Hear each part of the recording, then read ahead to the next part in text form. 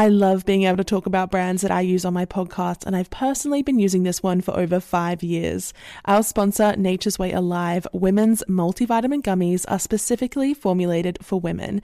They contain 16 vitamins and minerals, including the full B vitamin complex to help convert food into fuel, and have the added benefit of supporting healthy hair, skin, and nails. With just 2 delicious gummies, Nature's Way Alive women's multivitamin gummies are an easy way to feel like your best self every day. To learn more, visit naturesway.com/Gemma10 and use code Gemma10 at checkout for 10% off any Alive women's multivitamins.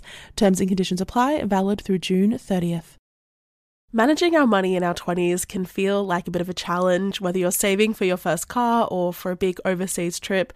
It can take time to get there. Intuit is the financial platform that helps everyday people prosper. Whether you are trying to manage your money in your 20s or trying to run a small business, Intuit helps you take control through products from Intuit like TurboTax, Credit Karma, QuickBooks, and MailChimp. Intuit has helped 100 million people live their best financial lives.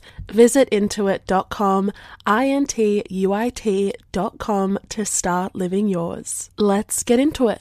There is a whole collection of black-led products at Walmart that can fit into your daily routine. And in every purchase, there is power. So show Black founders some love, not just during Black History Month, but all year long. Because every time we buy a Black-led brand, we make room for another. Black founders and the products they bring to the table are creating a whole new world of choice at Walmart. Go to walmart.com/blackandunlimited to discover all the amazing Black-owned products that you can add to your daily routine.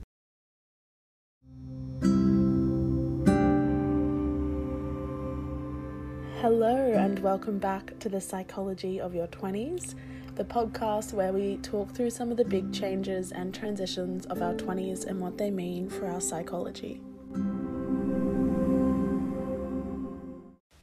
This week we're discussing the psychology of failure. This was inspired by a Sex and the City episode. I've been obsessed with that show recently.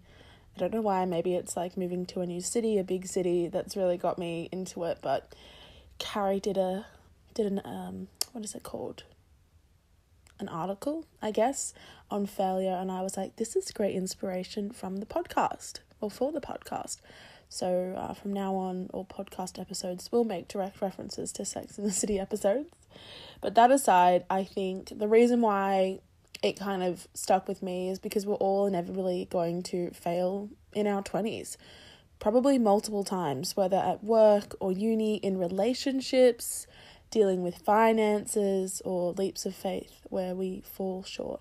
Even just like perceiving failure in things that aren't really failures, they're just mistakes or things we wish we'd done differently. So I think it's important to kind of get our head around it. And for me at the moment, I think there's just been a few things in the past 6 months where I've felt like a sense of failure for some reason. Perhaps it's unjustified, but yeah, most of these episodes I kind of just do because it's something I'm thinking about a lot at the moment. So if you're in the same boat, hopefully you get something out of this episode. But before we dive in, I just want to say thank you for all the support and love my 2 recent episodes have gotten. The 2 that I did with Claudia. I have been getting heaps of messages from people who have been tuning in, and honestly, it makes me so happy. It makes my day. I heard this quote the other day, and it says, when you put something out there in the world, 10% of people are going to hate it, 80% of people are going to be indifferent, and 10% of people are going to love it. So for all of those who do love it, thank you so much for reaching out to me and making that known. And if you do feel called to do so, please consider leaving a review on either Spotify and Apple Podcasts. It would be obviously massively appreciated. It helps the podcast grow, helps my ego a little bit. And as always, thanks for tuning in to this episode. Failure is such a messy concept in our younger years when small mistakes can feel so life-altering and permanent. But the more mistakes we make, the more I guess we learn that they aren't the end of the world, the consequences don't last forever, and the more we kind of learn in general. So this episode we're going to talk about why failure is important in this decade of our lives, how it affects our behavior and our self-concept, and how to overcome negative feelings or perhaps a fear of failure, how to move on. So let's go. I think failure is not just confined to our professional or academic lives as we so often think they are. You can fail at so many things in your 20s, and chances are it's going to be the first of many more times we experience that feeling. Like I said, I do think we often think about failure in terms of constructed, almost artificial settings where you either pass or you fail. There's no grey area, and the decision is kind of made for you, failing an exam, failing a driving assessment, failing to get a job that you really wanted. But in this episode, I want to kind of push that a little bit further and talk about a sense of failing at something more intangible, and the sense that you can fail in any area of your life, not just academic, professional, or an examination sense. So, an example, I was talking to a dear friend the other day about her long-term relationship that had ended just recently, and they had been together for 2 years, and as we were kind of debriefing and going through the timeline of events, I asked her if she had told her parents yet. And she said no, that she hadn't. And when I asked her why, she said she was embarrassed. She didn't want them to think that she had failed at her relationship. And I remember having a similar feeling after someone I was dating. After I ended things, I felt like such a failure for having invested time in this person, a failure for not having seen the red flags, seen the signs, for having told my friends and my family that I really liked this guy, only for, things to come to an end in a way that was like not amazingly satisfactory. And in the aftermath, I felt like I couldn't trust myself or my judgment anymore. And that's such a critical feature of the sense of failing, the self-loathing that comes afterwards. So we are going to metaphorically kind of fail at so many things in our 20s. We're going to fail at keeping friendships, fail at feeling successful enough.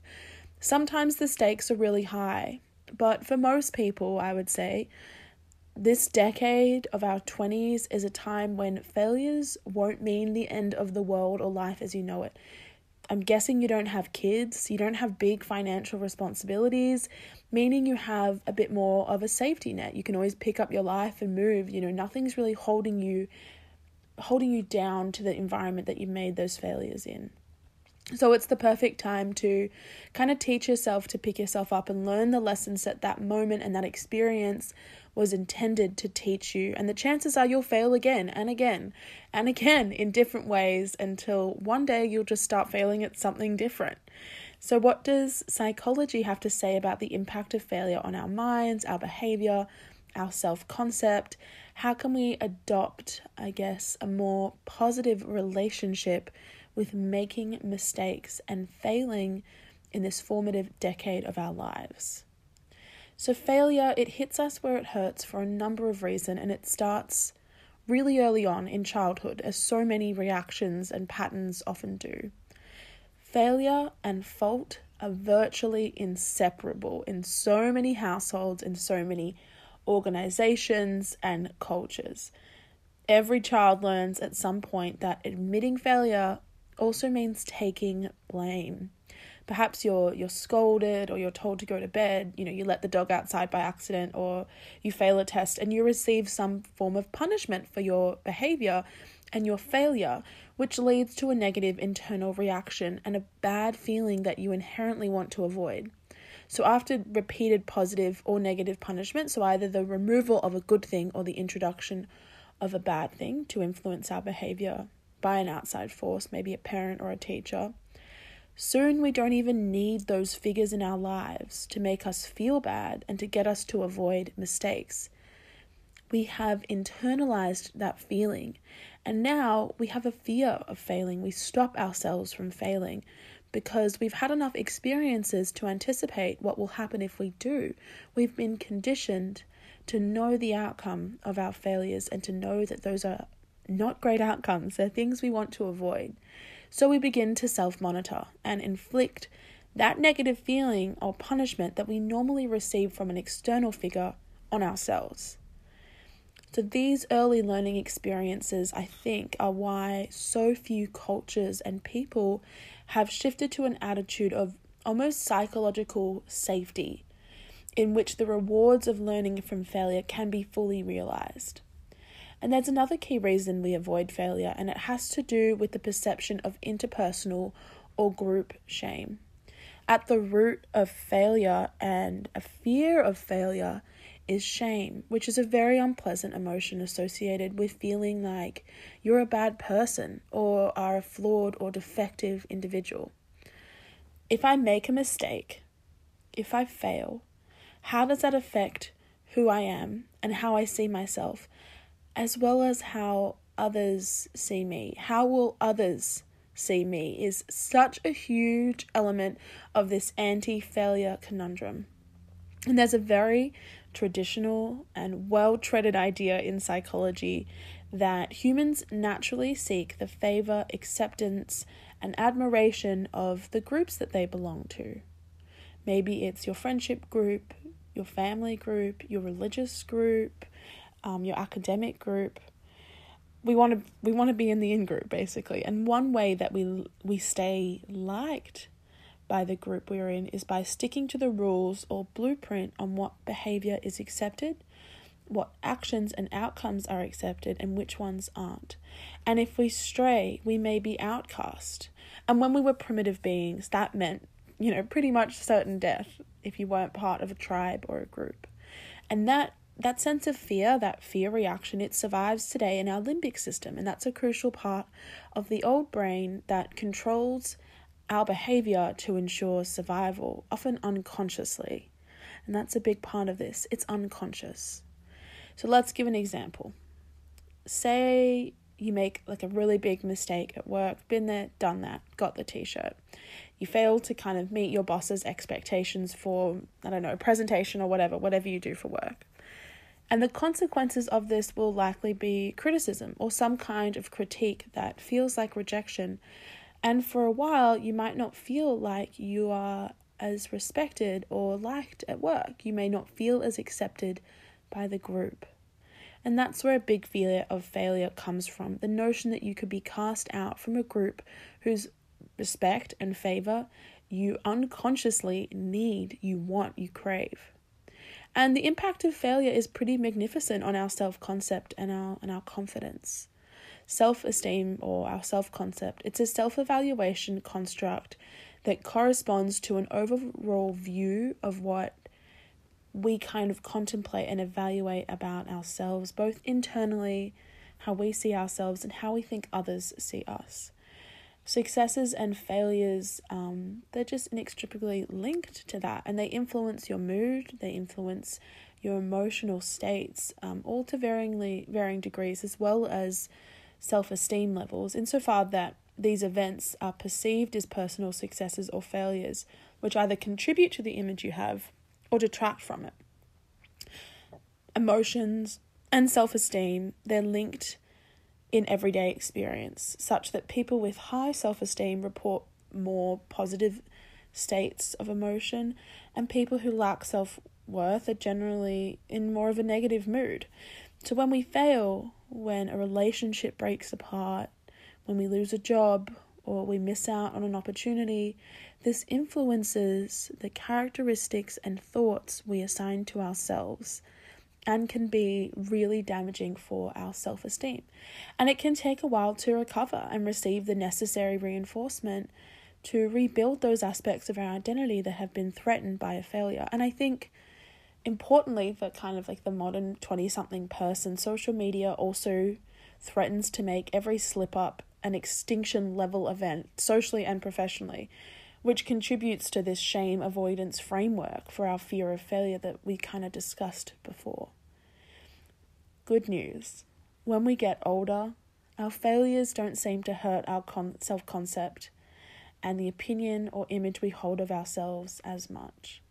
So in one study, researchers found that the impact that perceived failure has on our positive emotional states it declines the older we are. I think older adults are assumed to change their affect states in reaction to positive and negative stimuli across the lifespan, but to less severe degrees. They also have more experiences and learning opportunities to now be able to appraise a potential failure for what it actually represents, which is something that isn't a really big deal. According to a lot of theoretical frameworks, older adults are just better equipped to regulate their emotional states and to use this regulatory ability to manage positive and negative emotions that may affect how they see themselves, to kind of see them as something that, yes, is related and yes, influences how they see themselves, but isn't the be-all and end-all. So I guess that is something to look forward to.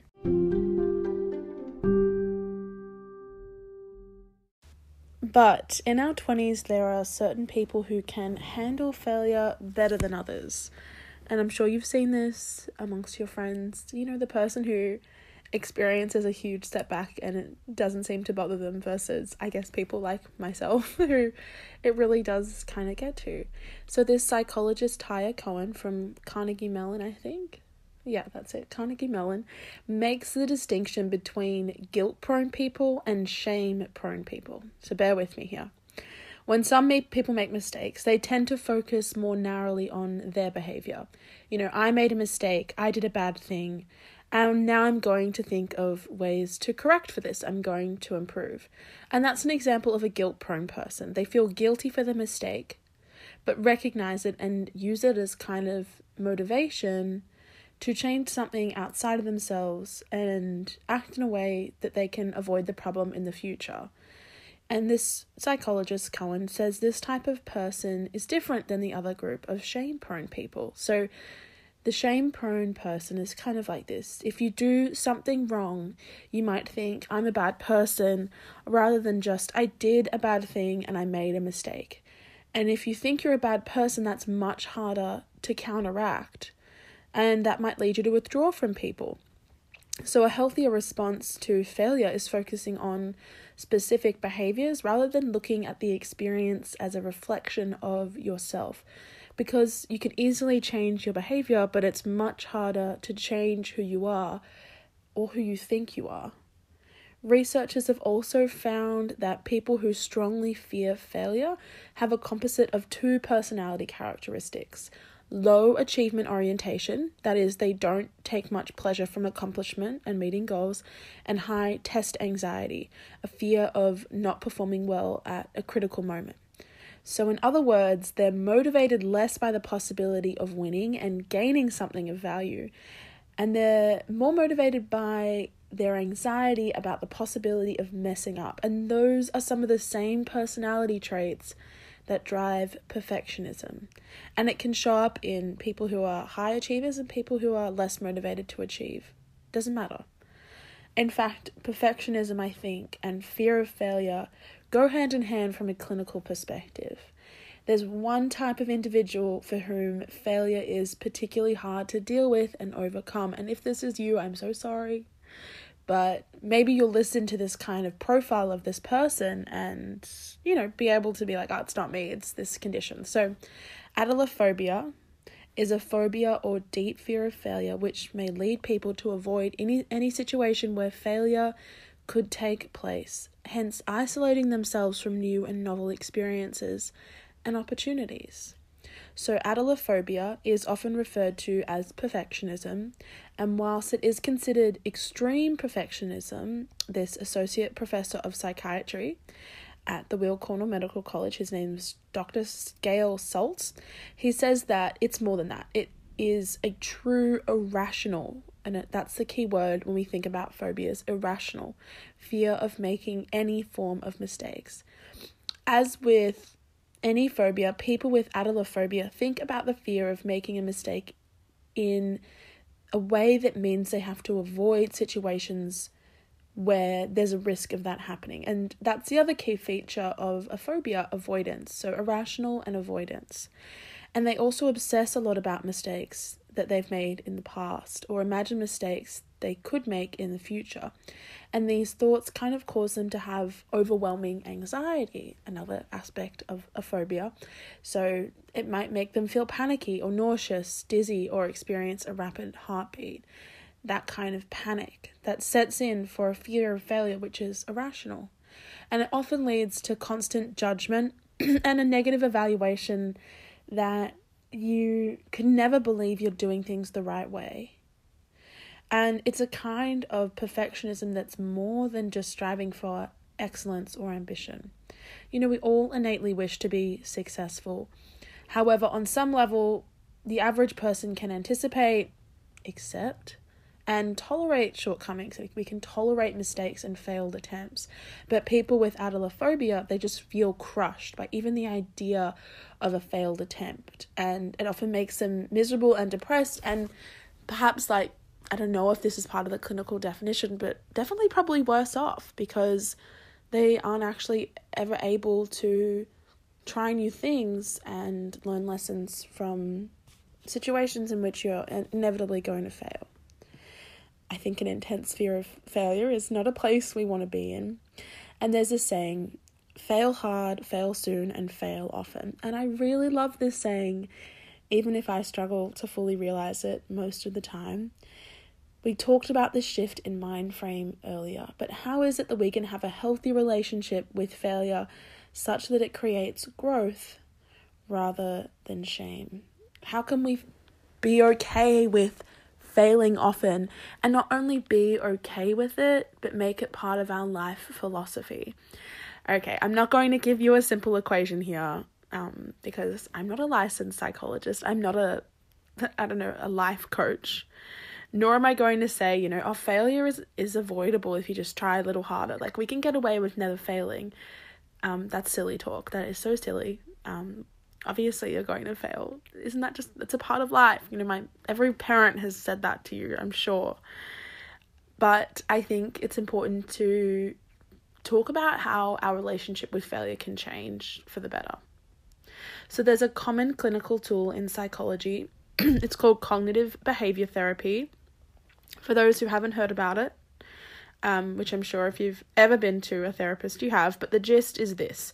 If you can change your perception of an event or an experience so that you would praise it as being positive, or at the very least not life-ruining, you allow yourself to behave in a manner that reflects that new mind frame. So it's kind of like, I don't know, like a train. Like if you get the first part of the train moving, the second part follows. And we can apply this to failure. Choose a reasoning that works best for you. So maybe it's failure is nothing but an opportunity to grow, or everyone fails, no one's paying attention to me in particular. Maybe it's, with every failure, I'm one step closer to doing this right. Whatever justification you need, you get to choose it. Find the thing that you can accept more than you can, not accept failure, and repeat that until you no longer feel threatened by the idea of screwing up or hurt by previous mistakes and failures that you've made. It's almost like an affirmation, or it's like a soothing tool.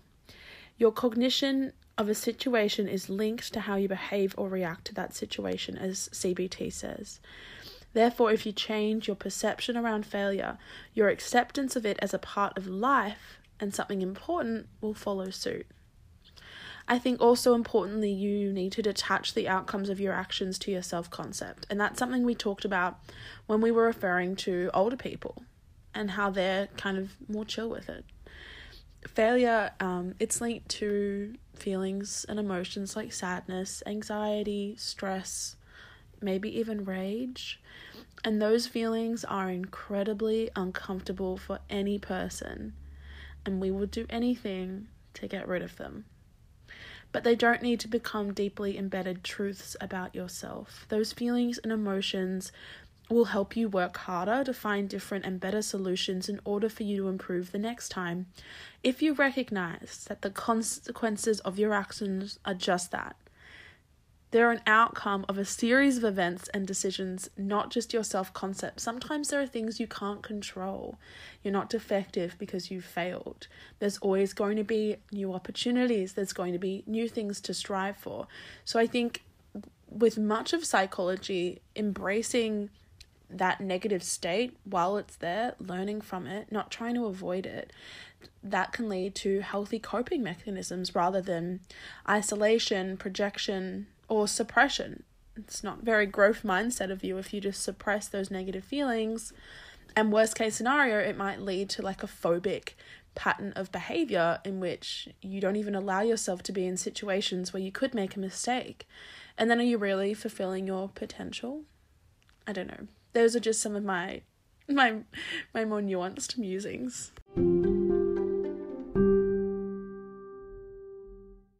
I hope that despite the weird ramblings of this episode, you've managed to take something in, learn something about the psychology. It's a bit of a shorter episode this week, I know, I'm sorry. I guess it's interesting, like, failure, I've kind of been feeling that a lot recently, just with, like, making a big life decision, friendships ending, relationships ending, and just feeling pretty down on myself about how come I couldn't have anticipated the outcomes of some of my actions a little bit better. But at the end of the day, I think this is just such a learning period in everyone's life. If you're around the same age as me, which I'm guessing you are if you're listening to this podcast, I just think changing your mind frame is so important, away from, I failed, to like, what did I learn here?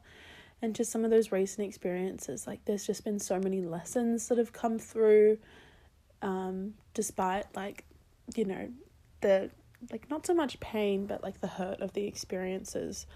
Just very excited to, like, for the next chapter, I guess. But I think that's also silly. There's never chapters. It's just one big life, one big story, no chapters needed. Anyhow, sorry. Just using this as my personal journal. I guess sometimes I find it that way because I know that I'll be the one probably listening back to this in 10 years.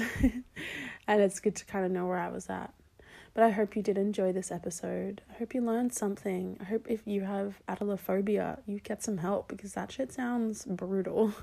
And thanks again for listening. Follow us on Instagram.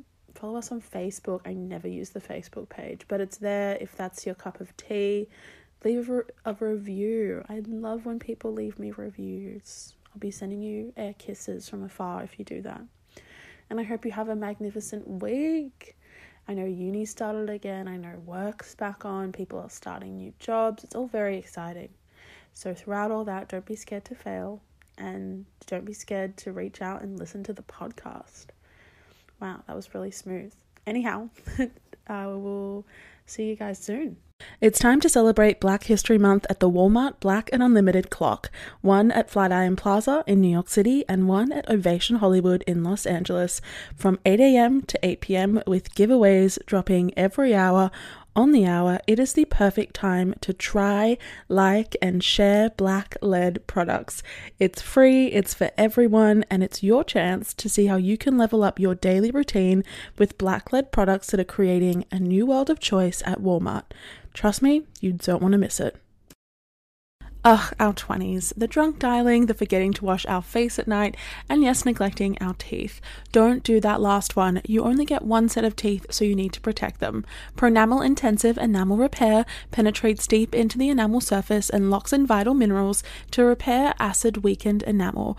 Pronamel also makes a new mouthwash, which helps to repair acid-weakened enamel beyond brushing alone. Pronamel is the #1 dentist-recommended brand for acid erosion, so buy Pronamel Repair anywhere you buy your toothpaste or mouthwash. Visit pronamel.com today. Looking for hair removal tools that not only deliver smooth results, but also empower you with a sense of complete control? Enter Conair Girl Bomb, your secret weapons for smooth, sleek results, made just for women. From the ultimate Girl Bomb grip and professional-grade blades, you don't have to compromise and settle for less. Conair Girl Bomb equips you with the precision and power previously reserved for men's grooming tools. So take your hair removal routine to the next level with Conair Girl Bomb. Available at ConairGirlBomb.com or a retailer near you.